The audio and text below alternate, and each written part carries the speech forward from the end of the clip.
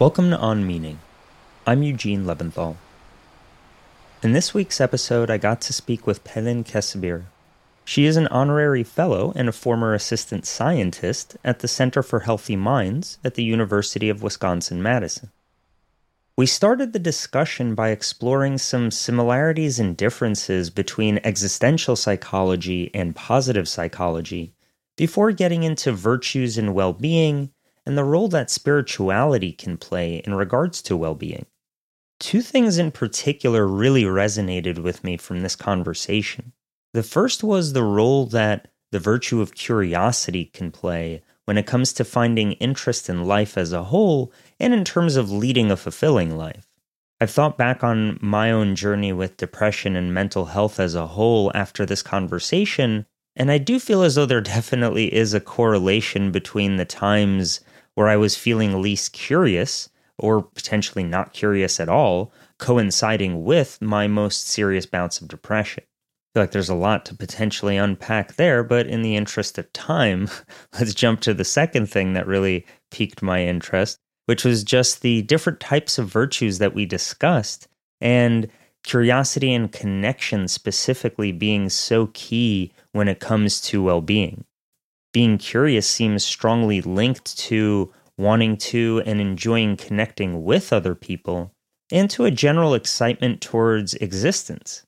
I've also been noticing that on days when I wake up and I'm not in a great place, finding ways to inject curiosity can really help me build up that zest for life and remind me of that kind of zest that's within me that I can frequently forget due to other things going on. For example, on the day that I was writing this intro, I woke up not in the best state mentally or physically, but forcing myself to read and to play a bit of an instrument I'm trying to learn, and then forcing myself to do some things around the house, then actually spending time to sit down and write out the tasks that I wanted to accomplish that morning. That ended up setting the stage for a much more productive day, and a day that I could look back on and be happy with. Whereas where I had just started that day, the only things crossing my mind were negative thoughts and destructive habits and behaviors.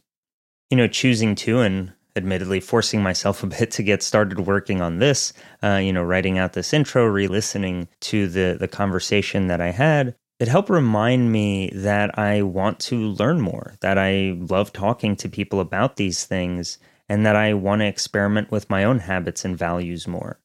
This is obviously oversimplifying dealing with depression, and I don't want to make it seem as though what I just said is a proposal of, how to get oneself out of severe long-term depression, but this is what my morning struggles can look like these days, and the behaviors that I'm specifically trying to tweak and play with so that overall, day over day, I'm getting to a better place. Anyway, I'm rambling. Pelin also does research on terror management theory, which we didn't have the time to dig into, unfortunately. In an overly distilled nutshell, terror management theory is the idea that death anxiety, or our fear of death, is the core, or at least a core foundational aspect of our consciousness, and what pushes a lot of our drives that are happening both conscious and subconscious, or unconscious would be better to say. There's a lot of interesting research exploring this area, and I do hope to have more folks on who focus on that area, but that'll have to be for another day. Without further ado, here is the interview. Ellen, thank you so much for joining today. Do you mind just mentioning your name and your professional title? Sure. My name is Pelin Kesabir, and I am an honorary fellow at the Center for Healthy Minds at the University of Wisconsin-Madison. Great, and thank you again for joining today. Thank you. So to start the conversation, very high level, I know in your background you've looked at existential therapy existential psychology, as well as positive psychology. For the layman, do you mind kind of breaking down what you see as the difference between these two schools of thought? Absolutely, I can try. It's hard to say that there are clearly demarcated boundaries for each of these fields. And that is especially the case, I would say, for existential psychology. For sure, there have been philosophers and writers who wrote about existential issues, and psychologists, especially therapists, have taken those ideas and they have applied those to the process of healing people psychologically. So there is that tradition of existential psychotherapy. Irvin Yalom is a big name, but there are other people. Rollo May comes to mind.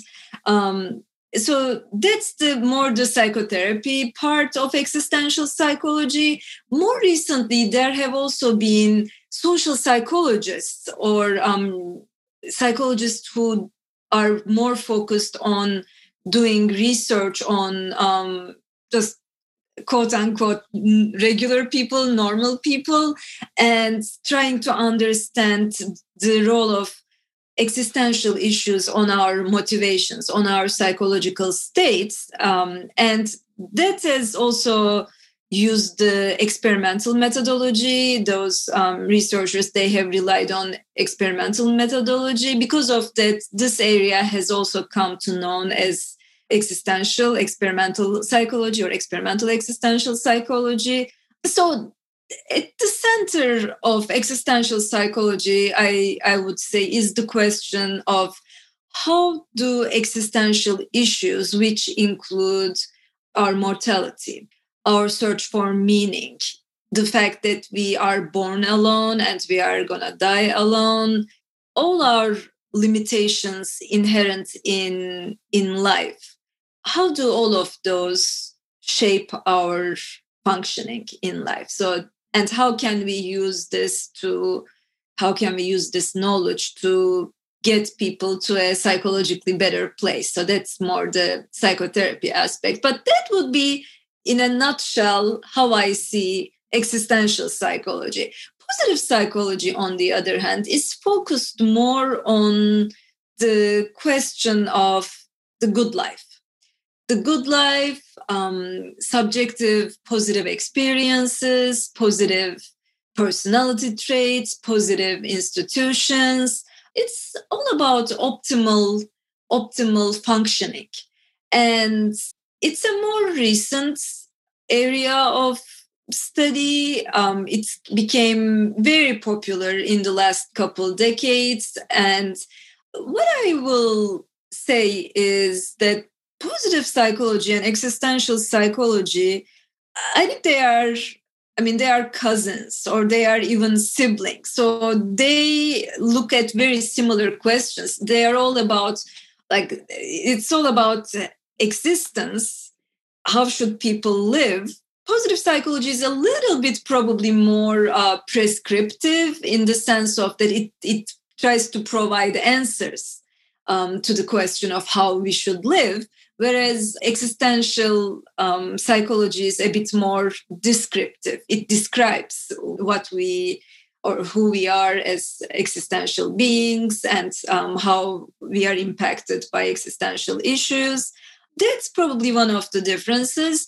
What I believe is that existential psychology and positive psychology, they should even interact more than they are currently doing. We really have to combine them and have this maybe field called existential positive psychology, because no conception of a good life can exclude existential issues. It is impossible to be happy. It is impossible to thrive as a person if we do not have a healthy relationship with our own existence, if we deny, for example, our mortality, if we do not address these questions. They are just a big part of being happy. Nobody can be happy unless they look at existence in the face and accept it as it is and still embrace it.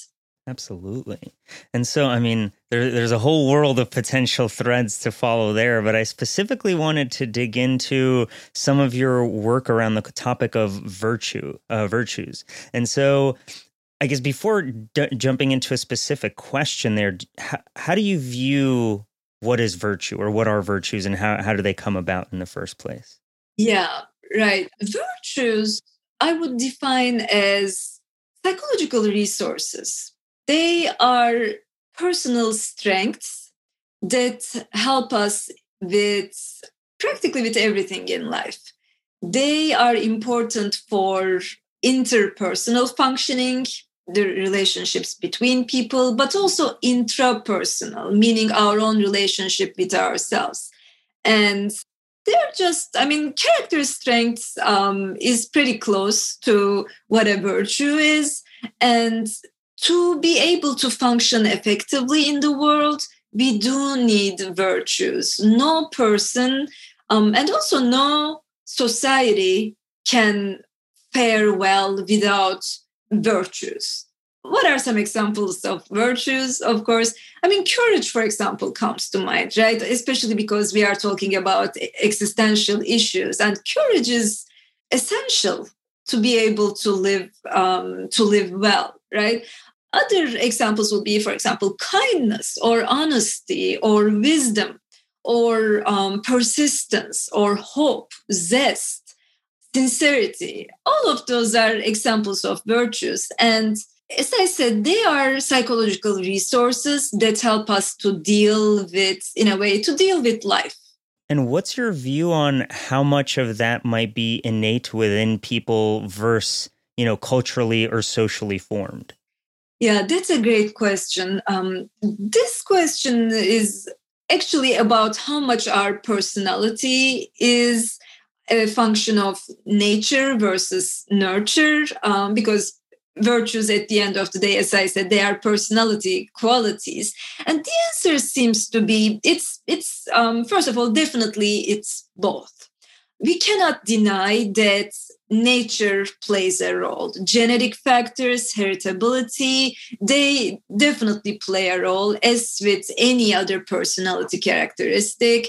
Some say it's about 50%, some say it's less, maybe 40% or 35%.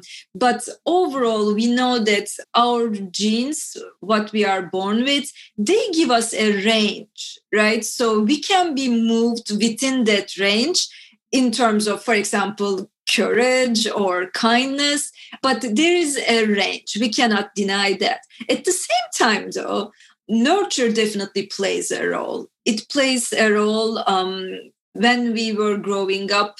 What was our immediate environment like?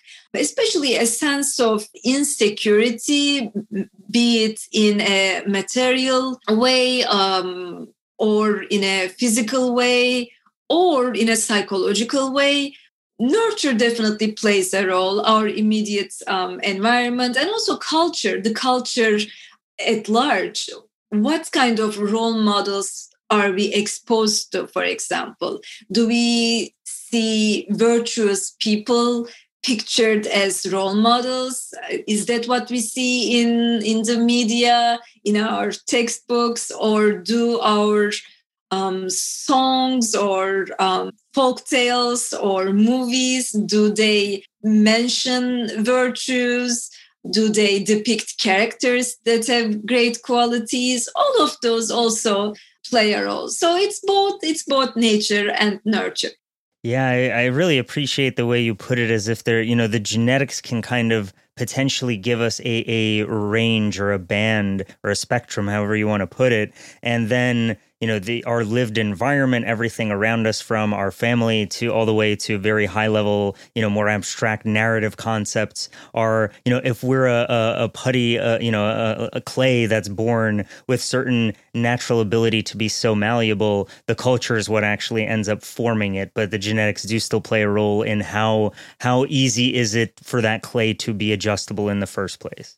Right. Absolutely. Absolutely. And of course, the last thing is nature shapes us, nurture shapes us. But then at the end of the day, we ourselves can shape ourselves too. And that's maybe the most important part, right? Because yes, we are born with that range, but we can all improve ourselves. We can all become more virtuous than we currently are, if only we set our minds to it and work hard at it, because it's not easy, right? But it is possible. We can become more virtuous, and it's really worth it, as virtues are clearly related to well-being. That also just made me think of how, in terms of our virtues and that interplay with say, societal or cultural virtues, it's also very interesting to think, as we get a little older, presumably from, I can't imagine too many 2-year-olds actively working on their virtue schematics. But, as we get older and our conscious mind is able to kind of be more of an active player in our lives, what happens when there's a tension, when you realize, oh, hey, my personal landscape of virtues might actually contrast with what's being accepted as the norm around me. And does that encourage people to then pursue, I might think that people are being a little too mean to each other around, and I would actually like to be nicer, but then I'm the weird one out. And that feels like that also creates an interesting tension in terms of us moving to a more virtuous society in general. But again, it's like, who defines what is that virtuous society in the first place? Yep. Yeah. But I think what you are saying is really important in the sense that it emphasizes the role of the larger culture and the people with which we are surrounded with. Because I say, and we know that virtues are associated with well-being, but that is more the case in societies where virtue is rewarded. In completely dysfunctional environments, it's hard to be virtuous. And then the well-being benefits of virtues might also be not as high as in societies or institutions or environments where people are in general virtuous and the systems are virtuous too. Yeah, I can definitely, having worked in the, in and around finance for 7 years, I can definitely attest to just how different the virtue landscape can look in one industry versus another. Now I'm in academia or working at a university. It's such an interesting contrast of values. And yeah, it's funny to see how that works out. Yeah, fascinating. And so to follow a specific thread you were mentioning, so what do you see as that interplay between virtues and well-being or happiness?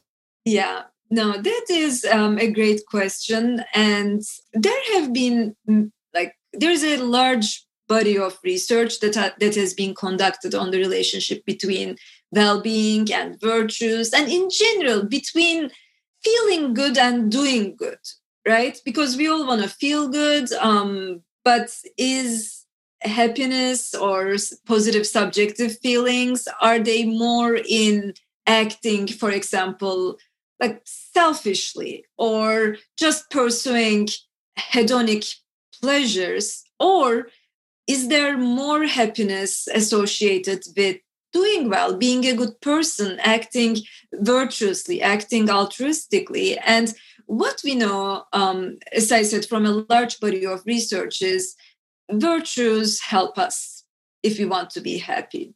And this is something that actually brings me joy to see and to share, because it reinforces my belief in a fair world where virtue is rewarded. It is rewarded with happiness. When we look at happy people, and I can ask you, you can think about the happiest people that you know. Like, who are they? What kind of people? What kind of people are they? Are they selfish people? Are they cold people? Are they impolite people? Right? I mean, oftentimes the happiest people we know, they are really kind, they are benevolent, they are warm-hearted, they are genuine, they are generous, and they are also they are hardworking, they are persistent, they are hopeful. All of these are virtues, and research bears out the observation that happiness, life satisfaction, and positive emotions, they all correlate with virtues. And there are some virtues which are more closely associated with happiness than others. And I might go into that if you'd like me to. But in general, any virtue or any character strength that researchers looked at, they found a positive correlation with happiness, well-being, and life satisfaction, these related constructs. Yeah, and before actually specifically asking you to provide some more color there, I did want to pull one quote from I know a paper that you co-authored, In Pursuit of Happiness: Empirical Answers to Philosophical Questions, because I think this sort of evolution that you alluded to, both as part of Jim Holt's work and some of the exploration that you were doing in that paper, I just really love the kind of summary of how this has changed, with the quote being that the history of the idea of happiness could be summarized in a series of bumper sticker equations. Happiness equals luck in the Homeric era. Happiness equals virtue in the classical era. Happiness equals heaven in the medieval era. Happiness equals pleasure in the Enlightenment era. And now we've kind of moved on to happiness equals a warm puppy. Which I just loved of viewing that. But I wonder, with that kind of view of the changing nature of happiness and the link with virtue, do you see us now, or are we at a point where that either is or needs to change in some capacity? Or are we kind of just permanently in this happiness equals a warm puppy phase, and that's where humanity is going to be? Right. Yeah, that's of course tongue in cheek, but I think it's fair to say that across the centuries, as people had more material luxuries, as life became easier, right? It became more common to expect more from life, right? If you were born, say, 300 years ago, like you, for example, a woman would hardly even expect that all the kids that she gives birth to would survive, right? I mean, you could be like a king and you could just get an infection and die. You cut your finger and not enough help and you're not around soon. Exactly. So life was much harder. My understanding is that as life became materially easier, we became a little bit more entitled. And I mean, that's understandable and I don't blame anybody. But at the same time, it has put us in a place where we expect life to go well all the time. And we feel entitled to feel good most of the time, right? And that is a problem because that's just not how life is constructed. That's not how life works. And the great thing about existential psychology is that it reminds us of that, right? Existential psychotherapy, it underlines the fact that we have to acknowledge, accept that anything can happen at any time, right? We cannot control everything. Things can go in directions that we don't want them to. We are mortal, even if we don't want it. All of these reminders about the inherent difficulty of existing, in a way, comforts us, right? Whereas in our current state, if we want to feel good all the time, or at least most of the time, and we deny the realities of life because we do not have to face, the hard realities often, as often as our ancestors had, then it's easy to deny them, but that doesn't help us. So that's what I would say. Yeah, and to jump back to something you were alluding to earlier, what are some of the other findings of, what are the things that really help people lead both virtuous and happy lives? Well, as I said, any virtue, almost by definition, serves their possessor well. But it turns out that there are some virtues, they are even more closely linked to happiness than others. What are those? Do you have any guesses? May I ask you? What else links between virtues and happiness? I mean, part of what I was taking from what you were saying is the importance of, to use, say, Martin Buber's language, of seeing someone else as a thou and, truly being present with others and not expecting that you always need to get things out of it. And yes, that balance of just not being purely selfish and thinking of how you fit in a larger collective. Oh, absolutely. That is absolutely, it's one of the, I would say that is one of the largest contributors to happiness. Yeah. But, my question, and again, we can cut this part. I was asking, like, what virtues do you think are most closely linked to happiness? So, like, think about single words, like, for example, like hope or like sincerity or, And again, I don't want to put you in a... No, this is good. No, I think, honesty, authenticity, I guess authenticity, genuine is something along, I'm just thinking of a lot of synonyms now on that front. Connection, Yes. And I imagine health too, but I also wonder how that idea of personal and collective health plays into that. But those are a few that immediately come to mind.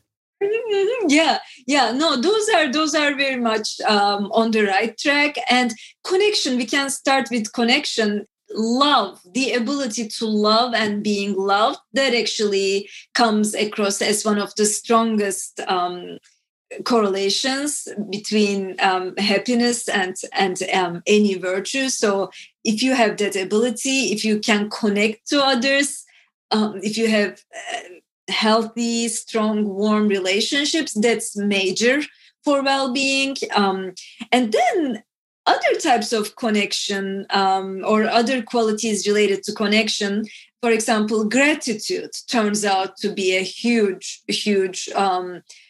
contributor to well-being too. And gratitude, we can feel it, of course, to other people, but we can also feel it in general towards life, right?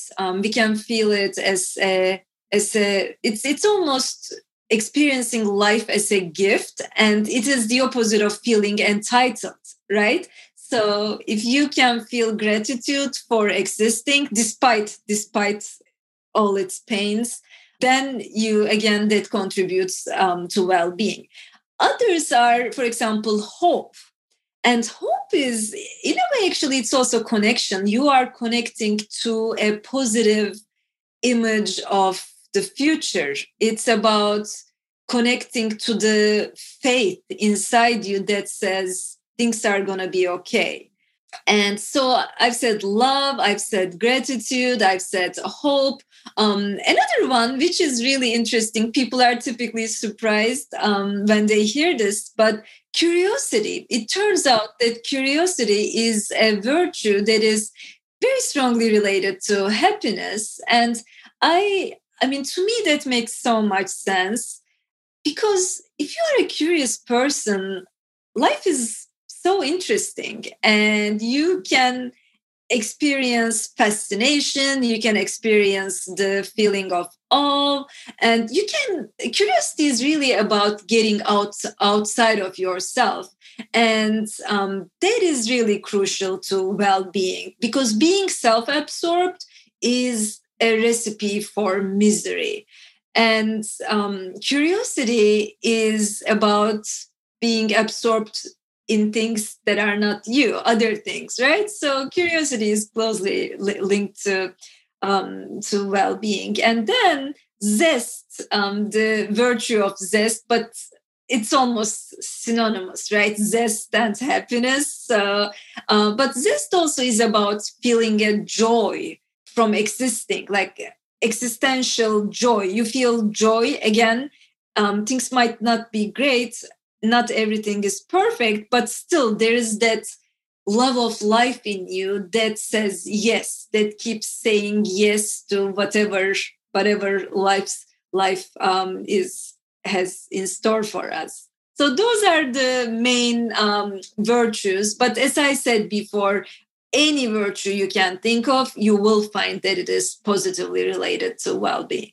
And that distinction of zest and happiness definitely makes sense to me, especially just in my own mental health journeys. When you're in the depth of depression, getting to a point of zest for life seems light years away. But the idea of how can you latch on to hope and find ways to get inspired by the creativity again, and for that to trigger more thinking of empathy and place yourself outside yourself. For me, at least, anytime I've kind of had lows, those three always seem like the cornerstone or maybe the trampoline off which change can start happening. And the goal is like, how can I get back to just being able to look at a sunny day outside and be like, oh man, it's good to be alive right now. Yeah. No, that makes so much sense to me. And I also wonder, going back to zoom out for a moment and thinking of that interplay of culture and society and virtue formation, in reading some of your research and other related research in this space, it really made me think of, in term of large scale, say, narratives and these large structures that have a lot of influence in terms of incentive formation.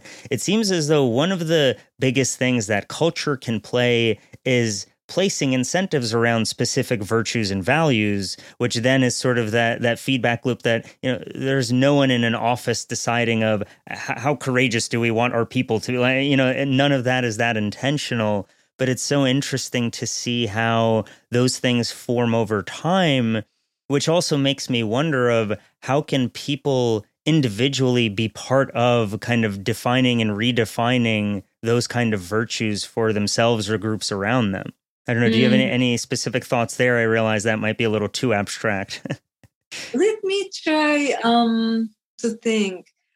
I think in general, what we want is systems or organizations that reward virtue, and especially virtues of care and concern for others. Because, for example, hard work, that is also a virtue and that is very much important, right? But what if you have a hard worker in your organization who at the same time is a complete jerk and is just a toxic person, right? So here, I believe virtues that are related to living together well, to caring and having care and concern for others, those really play a very important role in collective well-being. So organizations or systems, as I said, they should just reward virtues of kindness and just not put up with, for example, I've used the word toxic people, regardless of how well they perform. I believe there will come a time when organizations will realize that these people, they have a very high cost to the organizational well-being and to other people, and they might be great performance, but the costs of their toxic behavior ultimately will undo any benefit they bring. So I really do believe that it's important for organizations to hire virtuous people and promote virtuous people while recognizing people who are just, as I said, just toxic. And there is a lot of research on this actually in organizational behavior, in social psychology, personality psychology too. We are researching dark personality, for example, people who are, say, narcissistic or manipulative or just psychopathic, and they just do not feel remorse. And I mean, coming from the financial industry, you might actually see maybe more examples of that there than in the academia. I don't want to stereotype, but no, I'd be happy to give examples offline. Right. So that's one thing that comes to mind. As long as organizations are willing to promote people and promote practices that are virtuous and serve the greater good and the collective well-being, rather than focusing on just performance as a metric by itself, that might be one way to start.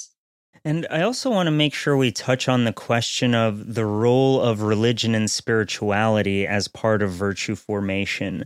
What do you see as the link there? Yeah, that's a big and important question. Now, there is no denying that religions really put a great value on inculcating virtues. Any religion you look at, you will see that they have a vocabulary of virtues, they have practices around instilling virtues in people.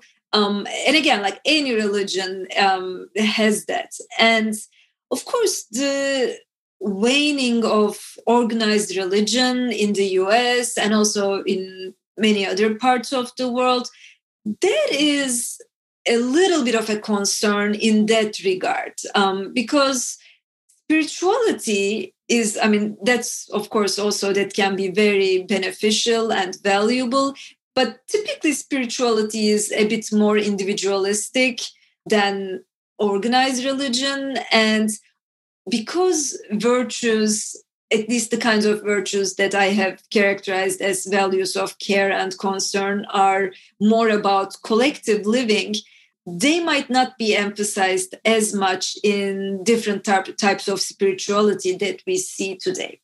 But what is common to both religion and spirituality is a sense of the sacred, right? A sense of attributing value to things that are invisible and some larger beyond, right? And we have that both in religion and in spirituality. And this ability to attribute life outside of ourselves with sacred value. And I use the word sacred here in a secular way. I mean by it attributing ultimate value to things outside of ourselves, things that are not linked to our own ego.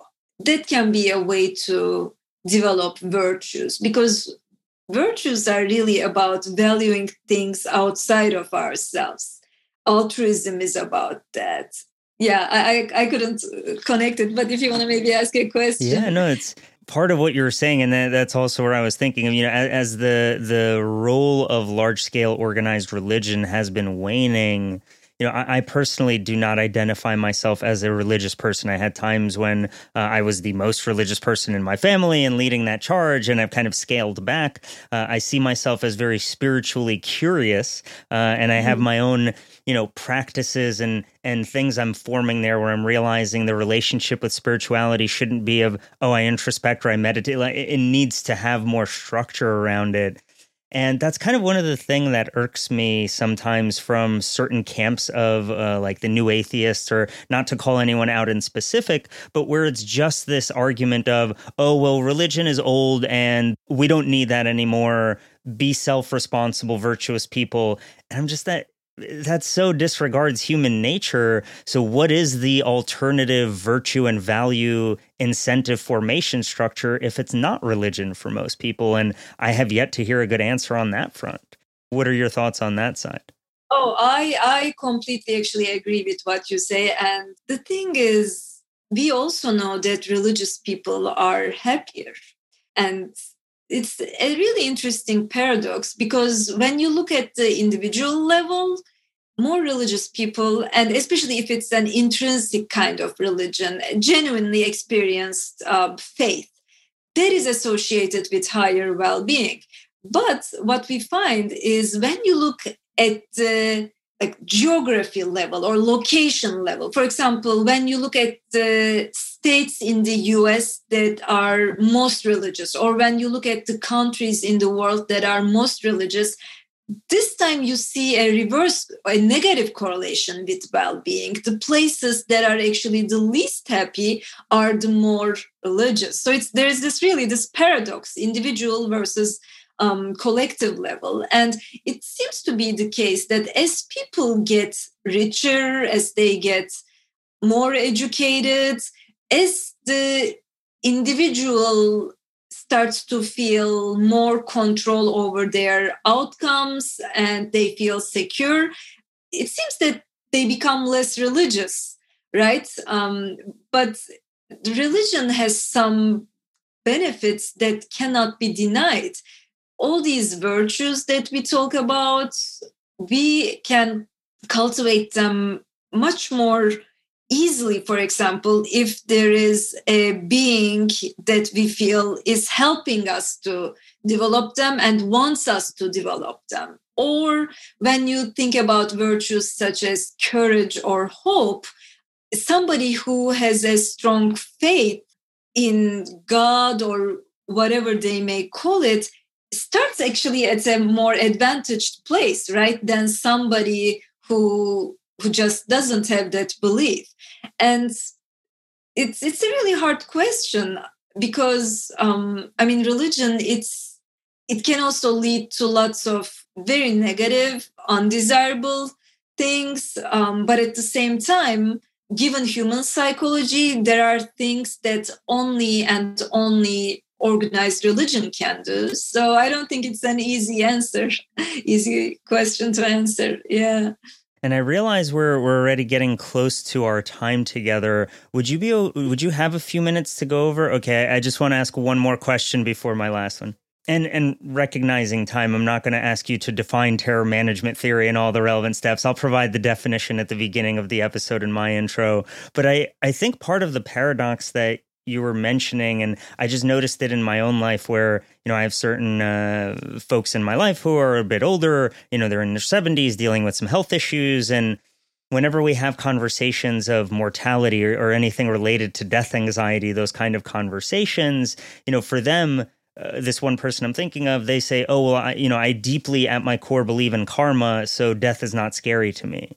And I'm never going to try to burst that bubble. If that helps them be comfortable, like, please just be happy and be comfortable. But I also wonder, is the acceptance of mortality at a deep level, does it help that kind of, lead that virtuous life? Or does it, for a lot of people, if you don't have the right structure around you, that it actually kind of, it shoots in the wrong direction where all of a sudden you're left even more worried and not understanding of where you should go in this complicated landscape?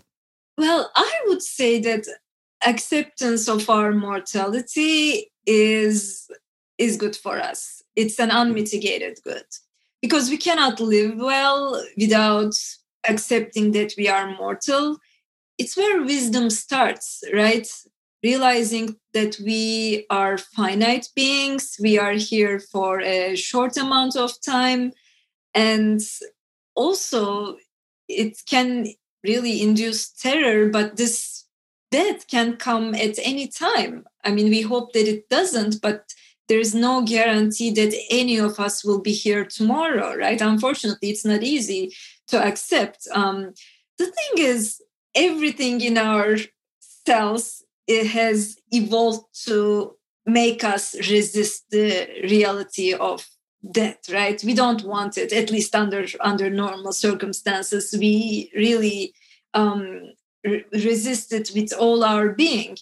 But to live well, we need to understand the reality of mortality. And as lots of philosophers said, to live well, we need to learn how to die well. And to die well, we need to learn how to live well. So life and death are just intertwined. And I feel that when you are young, it's more understandable if you are afraid of death, right? Because there's still so much you want to do. You want to live a good life. And it's more understandable to be terrorized by the idea of death. But a part of healthy human development is, as we get older, to start to understand that this is a normal part of life and this is where we are headed. And I always say that if you are maybe middle-aged or beyond and you still have a very high level of death fear, that might actually be a sign that you are not living a good life, right? Because people who are living fulfilled lives, they do not fear death beyond normal, right? So in general, I would say that a big part of wisdom and a life lived well is to accept the things that are just givens of existence, right? This is what existential psychology says too. And some of us just have a really, really hard time dealing with our mortality. And it's, again, personality, right? Some people are much more agreeable and they can be like, yeah, death, it's part of life. And some people, we are more disagreeable, and death too gets its share of our oppositional nature. But I've meandered a little bit. That's but great. I don't. Yeah, in general, you mentioned a few terms that make me wonder of how many studies are being done across, big five personality breakdowns and correlations between certain aspects. But unfortunately, that'll have to be a conversation for another day. I mean, those are such amazing questions. And like personality is, of course, another big like passion of mine. And anyway, yeah. Okay. Well, yeah, that likewise, my mom has actually written books in Russian on personality psychology, building on certain Jungian and other schools. And yeah, we can follow up on that another time. But that's amazing. Yeah. To respect your time for today, I do want to end with one more question of, where do you find meaning in life, and how has the work that you've done altered that potentially? That's such a great question. Thank you for asking that. I believe, like many people, definitely my relationships, they are the biggest source of meaning in my life. I feel very, very fortunate that I've had, a very loving family. I still feel that I'm surrounded with lots of love. And I feel, as I said, incredibly lucky. I mean, I wish that upon everybody. Unfortunately, not everybody is that lucky to have that. But when you have that sense of safety, that sense of being surrounded with just the people who want the best for you, and of course, doing that in return for them, having people that I care for, that is a big source of meaning. And then definitely for me, learning and sharing what I learn, that provides a great sense of meaning for me, just especially about the topic of well-being, just telling people what are ways in which we can cultivate well-being. That gives me so much fulfillment in my life. Other than that, I think love of learning too plays a big role. I feel so good when I just learn new things, just making new connections, thinking about things that I have not thought before, learning things that I didn't know. That is an instant boost in meaning and joy for me. And yeah, I guess that's all. Yeah, I don't know if there's anything else.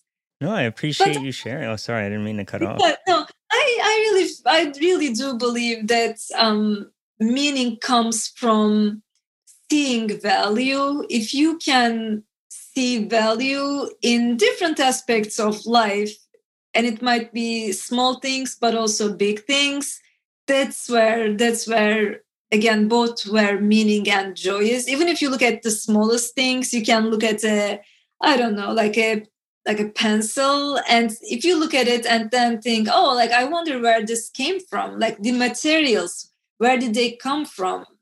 Who designed this? Like, think about the people who are associated with it. Like, what is its history? And think about all the people who used a similar pen and what have they done with it? I wonder what kind of things they wrote. So when you make those connections to things that go beyond the immediate and you appreciate them, you associate them with just positive values, that's, I think, where meaning lies, making connections to things that go beyond the immediate. Absolutely. And thank you for sharing. And that always makes me think of, for some people, especially who are at the beginning of the journey, it can seem of, I don't know where I find meaning, but nothing's wrong with that. These journeys involve time, commitment, exploration, and putting energy into it. It's not as though it's just plopped down in your lap at some point. So Exactly. And I'm so glad you say that, because to some people this comes very easy, and to some people this does not come easy at all. But the people who struggle with that, they just should not feel bad. It's just like having, like one shape of arm or one color of eyes. It's what we are born with, but we can just think about these issues and cultivate the highest qualities in ourselves that we can. And then it's a journey, as you said, it's never ending. Absolutely. And I'm going to make sure to post your website and bio in the show notes for this episode. Is there anywhere else you want to direct people who might want to learn more about you or your work? Probably not. Thank you, though. I have a Twitter account, but that account, I started in Turkish, and then it grew and it grew. So I would probably, so I'm writing it in Turkish now. So for any Turkish listeners, I'll include the Twitter, but otherwise focus on the professional side. No, thank you. Thank you so much. Yeah. Well, thank you so much for joining today. This is a really fun conversation. Thanks for taking the time to tune in today. On Meaning is created by me, Eugene Leventhal. You can reach out at onmeaningpod, P-O-D, at gmail.com, or you can find me with the handle of onmeaningpod on Twitter, Instagram, and Facebook for now. Special thanks goes out to Michael Butler, who has been lending a helping hand with some things as I've been getting the podcast started. You can also check out our website, onmeaningpod.com, to learn more information about the podcast or any events that we'll be putting out. Until next time, be well and speak soon.